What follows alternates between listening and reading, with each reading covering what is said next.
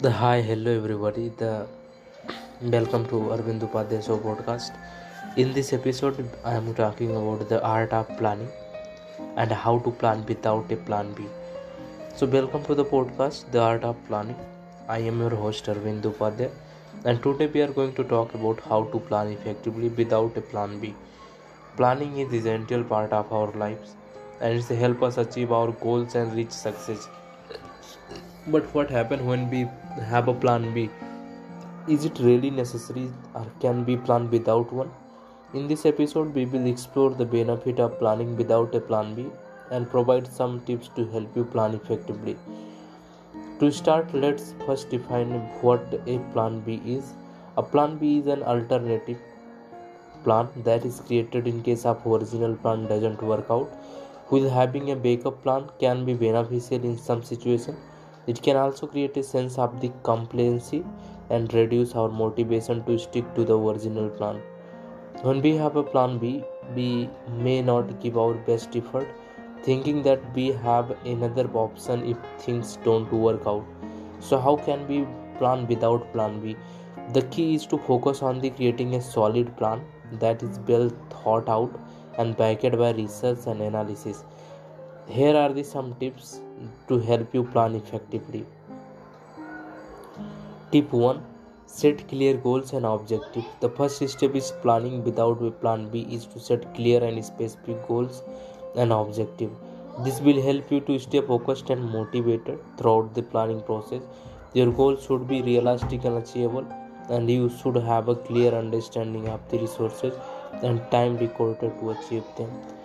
Tip 2: Conduct through the research and analysis before creating a plan. It's important to conduct through the research and analysis. This will help you to identify the challenges as well as opportunities and strengths. By gathering as much as information as possible, you may be able to create a more comprehensive and effective plan.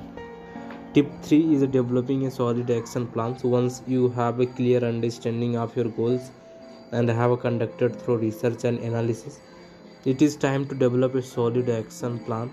Your plan should be detailed and include specific step and timeline for the achieving your goals. This will help you to stay organized and on track throughout the planning process. Tip 4 is stay flexible and adaptable. So while it is important to have a solid plan, it is also important to stay flexible and adaptable. Things may not always go according to the plan, but you may need to make adjustment along the way. By staying open to change and being willing to adapt, you will be better able to overcome obstacles and achieve your goal.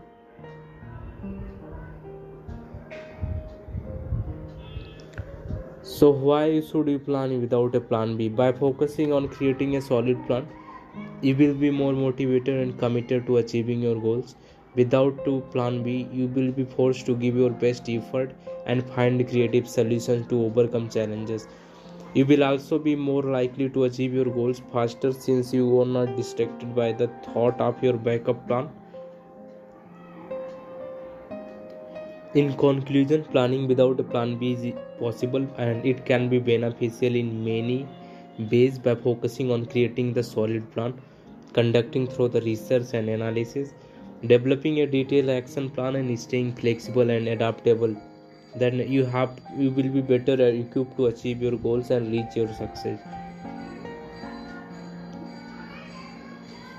Thanks for listening to the art of planning. I hope you found this episode helpful. If you have any question and comment, feel free to reach out us on our website or social media. Don't forget to subscribe to our podcast for more tips and insight on the planning and achieving goals.